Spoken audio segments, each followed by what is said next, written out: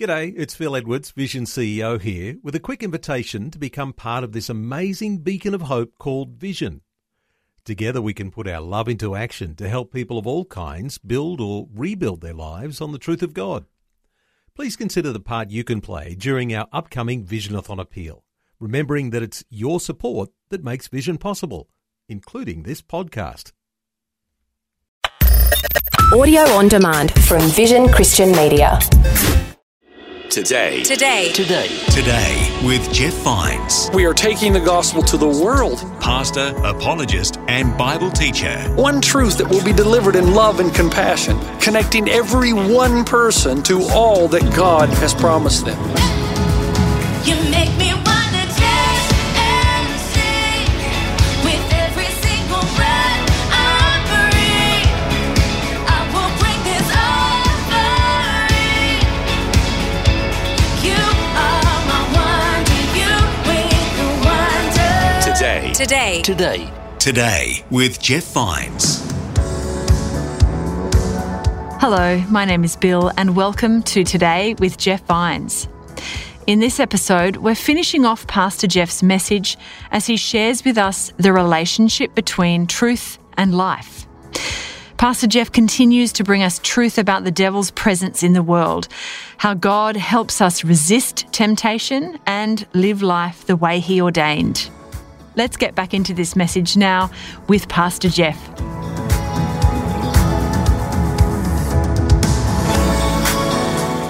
Aren't we inquisitive people by nature?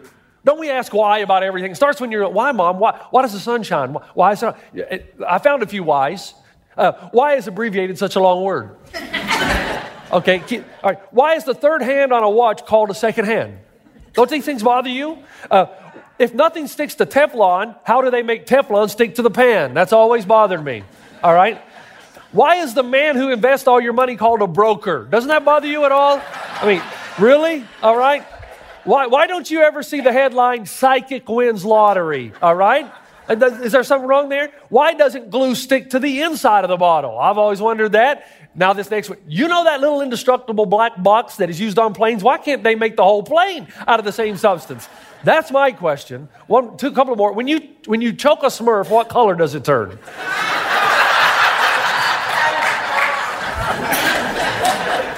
Should vegetarians eat animal crackers? And my personal favorite, if you throw a cat out a car window, does it become kitty litter? I don't know, but I'm willing to try. I'm telling you right now. Here's the point. Here's the point. We are inquisitive people. God knows we're inquisitive people, and if somebody tells us to do something or not do it, we want to know why. Now stay with me. Let me give you an example. The Bible says that racism is a sin, right?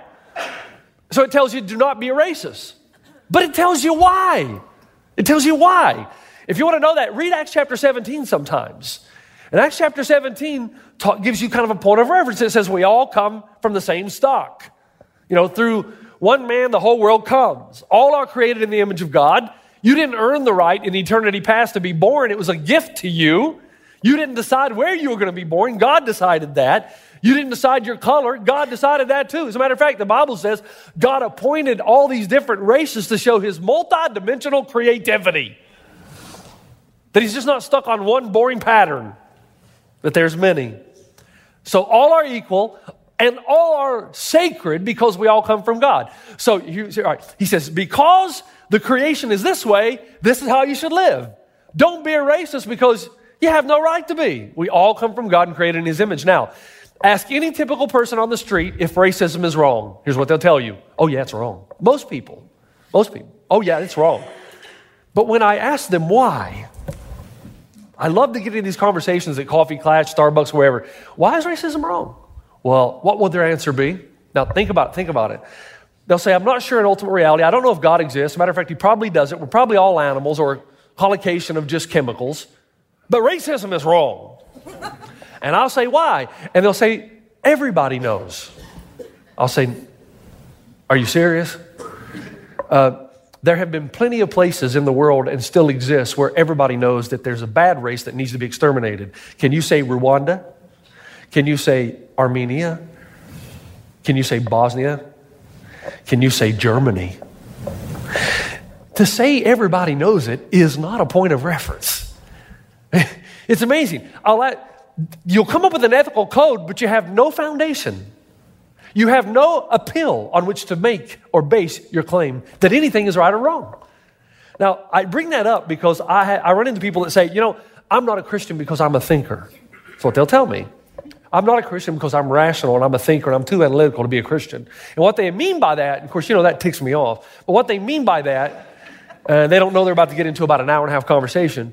But what they mean by that is, I can't be a Christian because Christians only think subjectively. They only base things on their feelings. There's no rationale for it. And when they say that, I love to say things like this, really? Tell me something that's wrong and then tell me why. And they'll always say, because everybody knows. It's kind of like the evil thing that I do. I say, hey, people say to me, how can you believe in God with all the evil in the world? Remember that little thing I do? So wait a minute. If there's evil, then you're admitting there's good. And if there's good and evil categories, there's got to be a moral law to tell us what the good and evil categories are. And the moral law has to be absolute. Otherwise, the categories of good and evil aren't absolute. And who can give an absolute moral law other than an absolute moral law giver? And who is an absolute moral law giver other than God? So without God, there's no such thing as evil, because without God, there's no such thing as an absolute moral category to give us good and evil definitive categories.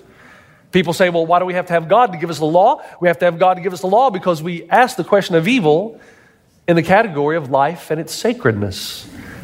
We're bothered when little children die in a tsunami, or when there's evil dictators like Hitler and children go to the gas oven. We say, how can God exist with evil? But the reality is, without God, there's no definitive category of good and evil.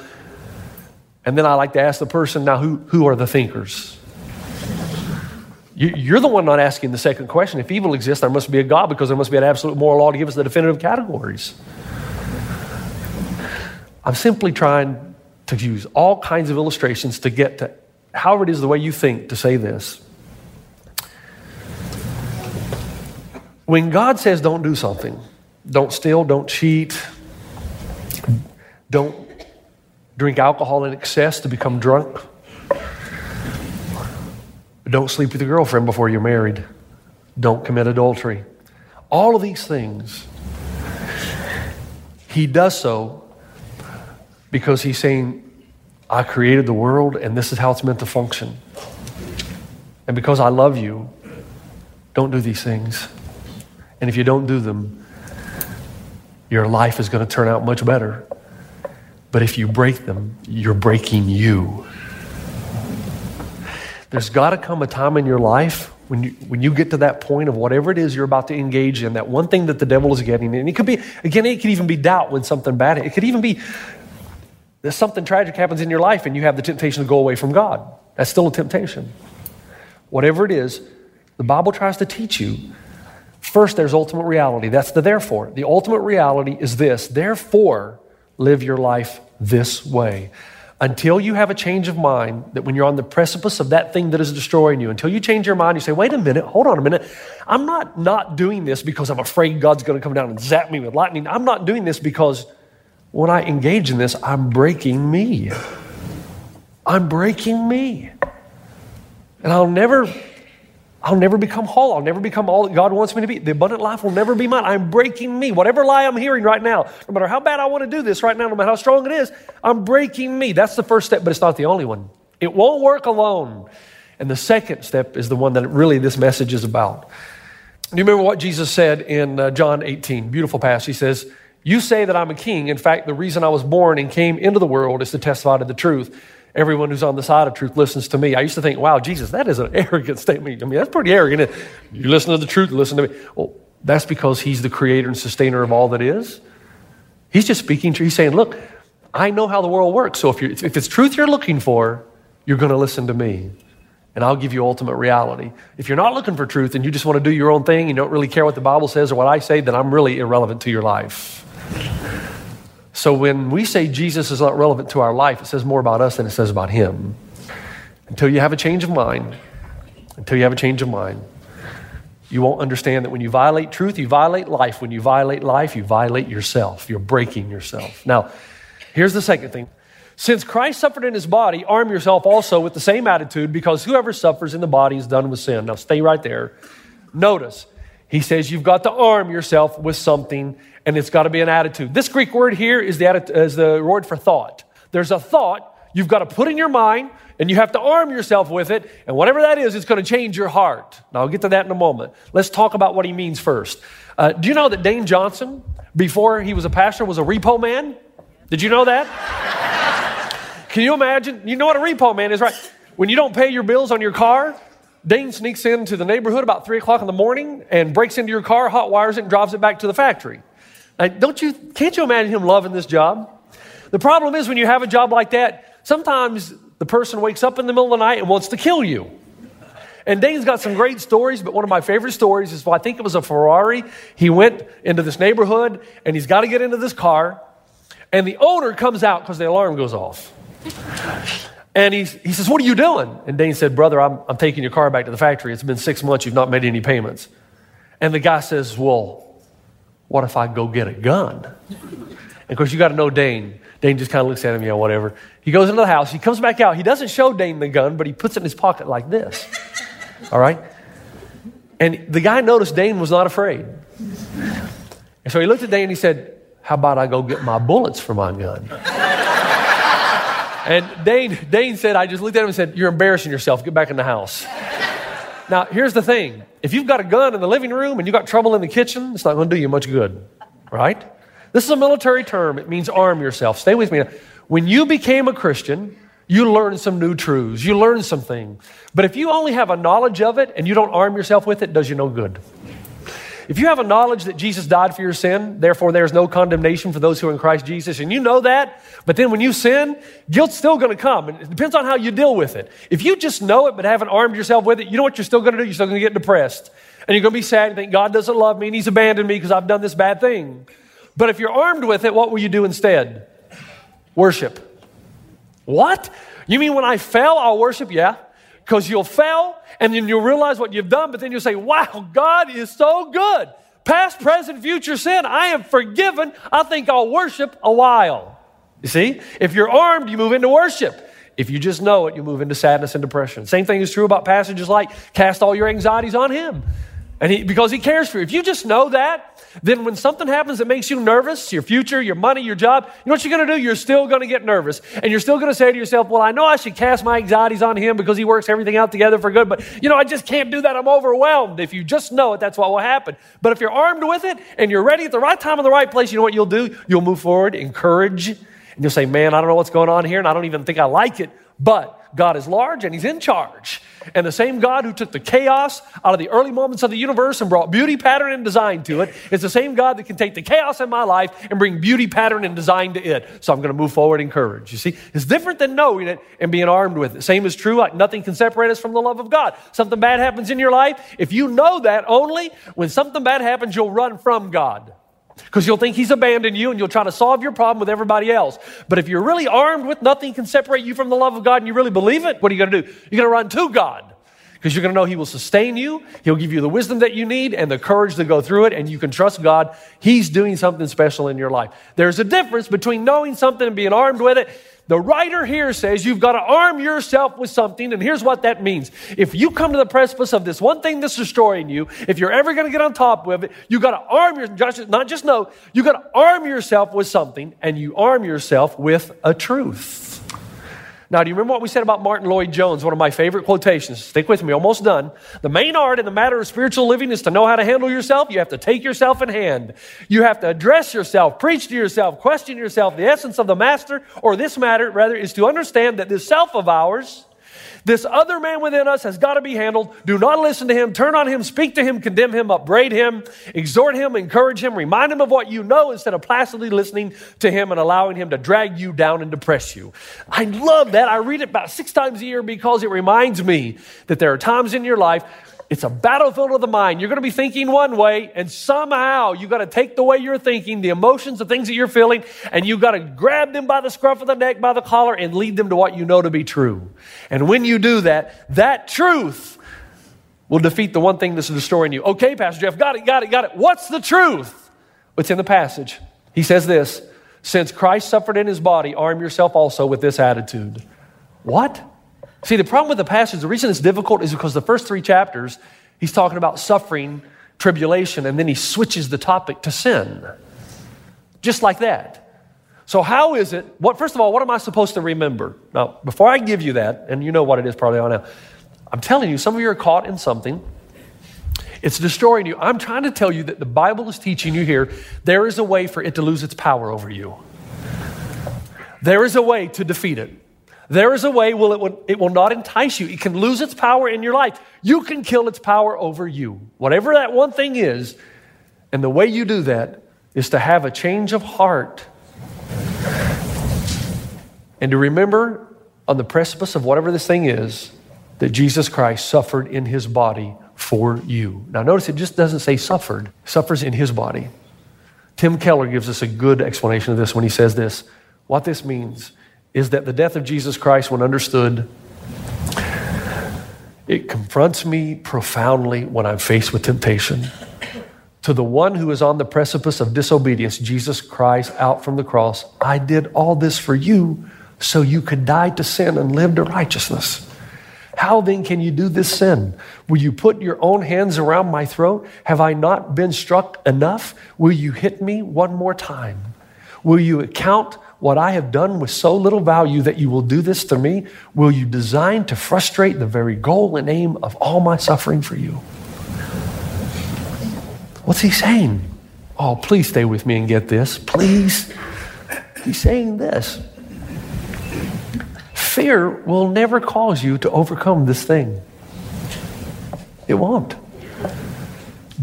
God knows that he's not going to motivate you to do anything through fear alone. Why? Because we're rebellious creatures. Starts out when we're young. You're not the boss of me. We don't like that type. People ask me all the time, Pastor Jeff, I would believe that Jesus was the Son of God if God would have sent him, not to a manger, but down with a lightning bolt. I am the Son of God. Run. Right? God could have done that. Why not? Because he's not after fear and authority. He's after love and compelling. So rather than become a thundering Messiah, he becomes a suffering servant. Love is the thing that's going to change your heart. And what he's saying is when you get to that point when you're about to do this, if you'll have a change of mind and realize, man, I'm about to break me, and then you think, man, I'm about to break Jesus all over again. Is that not enough? That what he's done for me? The thought here that he has, and I wish we had time to go into it, he's saying, when the one thing comes, if you'll speak to yourself and remind yourself that his love, God's love for you is infallible and voluntary and set on you at an incredible cost, then you will find that the thought of aggravating Jesus' pain fills you with such great grief that sin loses its power over you. Now stay with me. Right now I've got you about here, but we're not finished. You've had this experience in your life at some point or another. I had it with my dad. I did something when I was 16 years old. I've told you about it before. I've never told you exactly what it is. That's one of the things that I'm not going to be transparent. That's going to be between me and my dad. But I remember thinking my dad is going to kick me out of the house. Remember? And I was amazed when my dad sat down on the bed beside me, put his arm around me and said, it's okay, son. Grace and mercy. Grace and mercy. I'm going to help you through this. You did wrong. But then it was the next part of the conversation that really got me. Tear in his eye. He wasn't angry. He was sad. He said, Jeff, your mother and I have sacrificed so much so that you would not have to do things like this. He wasn't trying to make me feel guilty. He was trying to get me to say that I'm better than this. Jeff, we love you. Love yourself the way we love you. Isn't that what happened to Joseph? Joseph had this relationship or non-relationship with Potiphar's wife. We don't know Potiphar's wife named Mrs. Potiphar, we call her. But in Genesis 29, here's what we read. Now Joseph was well built and handsome, and after a while, his master's wife took notice of Joseph and said, come to bed with me. That whole statement right here is only 2 words in the Hebrew, sex now. That's what she was saying. What was his response? No. How can I do this thing against God? God wasn't, it's Potiphar's wife. God. Self-control is not suppressing your desires. See, most of us think we're going to win the victory over this thing when it comes, suppress the desire. No. You know what happens when you suppress your desire? They just get stronger next time. It's It's not going to happen by suppress it. No, what you have to do is this. There has to be all of the desires and loves of the heart must be reordered by an overmastering supreme love, which means that this desire that you have, you don't suppress it. You put something on top of it that's greater than that, so that when the time comes, you choose the greater. Let me give you an example. Jacob and Rachel. Remember what the Bible says about Jacob? He worked 7 years of hard labor for Rachel. Now, I don't know if any woman's worth 7 years of hard labor, but he evidently thought she was worth 7 years of hard labor. 7 years of hard labor, but then he still didn't get her. But what does the Bible say? Jacob worked 7 years, but they seemed but a few days to him. Why? He had reordered the loves of his life. Is it that he didn't love his spare time because he didn't get any? No. Is it that he didn't love vacation time, didn't get any? It's just that he loved Rachel more than all those things. What the Bible is saying is you've got to get to a point where you don't suppress the desire, whatever it is, but you love Jesus. He's your primary love. And you remember what he did for you on the cross, that you don't have to do this anymore. And there will come a time when this thing will lose its power because it's secondary and subsequent to your primary desire and love for God. Man, you know what this really is? Remember we talked about when we were in Africa that the lion would get in a death stare, and that's why you carried a stick. You bang on the ground. Thank goodness they're easily distracted. But he looks, imagine a lion looking you right in the eye, and it's the day, shall I eat you or not? And the way to defeat the lion is to change his attention. And I'm telling you, this is what this passage is about. You're engulfed in it. Your mind is churning. Distract yourself by thinking on something else. And the thing you think about is the cross. Here's my challenge to every one of you. Go find yourself a cross. Wear it here, put it anywhere. It's the most recognized symbol in the world. Now, folks, I'm not telling you this. We're not having a cross special in the bookstore right now. Matter of fact, do not buy your cross there. Otherwise, you'll ruin this. You'll be suspicious. Don't do that. And some of you already have one anyway. Find yourself a cross and carry it with you. I'm going to make the commitment that that's my new goal in my life this year. And anytime I'm faced or confronted with that, I'm going to pull it out and I'm going to hold it and I'm going to remember. It's a change of heart. It's a greater love. And this works. It worked it's one of the main reasons I was able to overcome my anxiety disorder, for those of you who still suffer from it. When you have the anxiety disorder, your mind starts turning, right? I'm not feeling well. My heart's beating fast. I might be dying. I should get to the hospital. And then it just vicious circle. And the more you think about it, the worse it gets. I've learned that if I can distract myself if I can stop it and head it off to the past, that everything mentally and physically slows down. So what I will do at night, my attacks usually come at night because everything's stopped and my brain shuts down and then it starts kicking in. I will repeat the Lord's Prayer over and over and over to distract myself. And then I will replay in my mind my favorite 18 holes of golf. Golf and God, 2G, golf and God. And in about 10 minutes, that's distracted this, and the anxiety's gone. I'm on to something else. The thing you're going to distract yourself with is far more powerful than a round of golf. It's the love of God on the cross. Remember what he did for you, and you will be victorious. Amen? Amen. Father, I want to thank you for the power of your love, and we ask for forgiveness where we often forget. Your love is so great. What you've done for us on the cross is just mind-boggling. It's a matter of eternity that we're accepted by you on the basis of what you've done for us, not on the basis of how good we are. And there will be seasons of failure, we know, but nothing can separate us from your love. I would pray in Jesus' name right now that those who have given up the battle of winning victory over this thing would re-engage. For those who have experienced a life where they're just not what they ought to be, and they're not what they ought to be because there's something that's destroying them, that they would recognize there's a real battle and they've got to have a change of heart and mind, that they are breaking themselves, and that they don't have to do this, to think on the cross that those sins have been paid for and we're no longer slaves to sin and we can be more than overcomers. Help us to distract ourselves with that which really matters, is my prayer in Jesus' name. Amen. You've been listening to Today with Jeff Vines. Next time, we'll bring you a new message from Pastor Jeff. You can listen to more messages like this. Just search for Today with Jeff Vines wherever you get your podcasts. You make me wanna dance and sing with every single breath I breathe. I will bring this offering. You are my wonder, you with the wonder.